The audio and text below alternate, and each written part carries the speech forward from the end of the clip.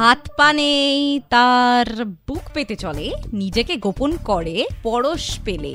এবার বলো তো এটার উত্তরটা কি হবে? আরে হ্যাঁ, ধাঁধা কন্টেস্ট চলছে তিয়ার সাথে, মানে আমার সাথে, only on super hits 93.5 red FM. আমার ফোন নাম্বার 0353264135। কে আছে ফোন লাইনে? ব্রাদার কে আছে?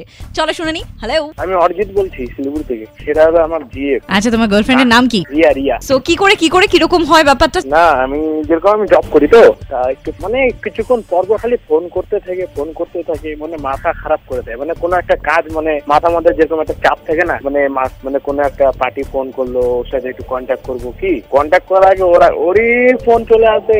মানে কি আর বলবো, মানে বলে কেমন আছো, কি করছো, আমাকে ঘুরতে নিয়ে যাবে। আরে আমি কাজে আসছি, তোমাকে ঘুরতে নিয়ে যাবে না, কাজে মানে কাজ করবো। মানে সারাক্ষণ ফোন করতে করতে মাথা খেয়ে ফেলে একদম। তুমি হেলমেট পরে থাকো, রিয়া শুনতে পেলে কি হবে আমি কিন্তু জানি না। কি আর হবে, আর শুনলে পরে তো খুব মাথা চাপবে আরো।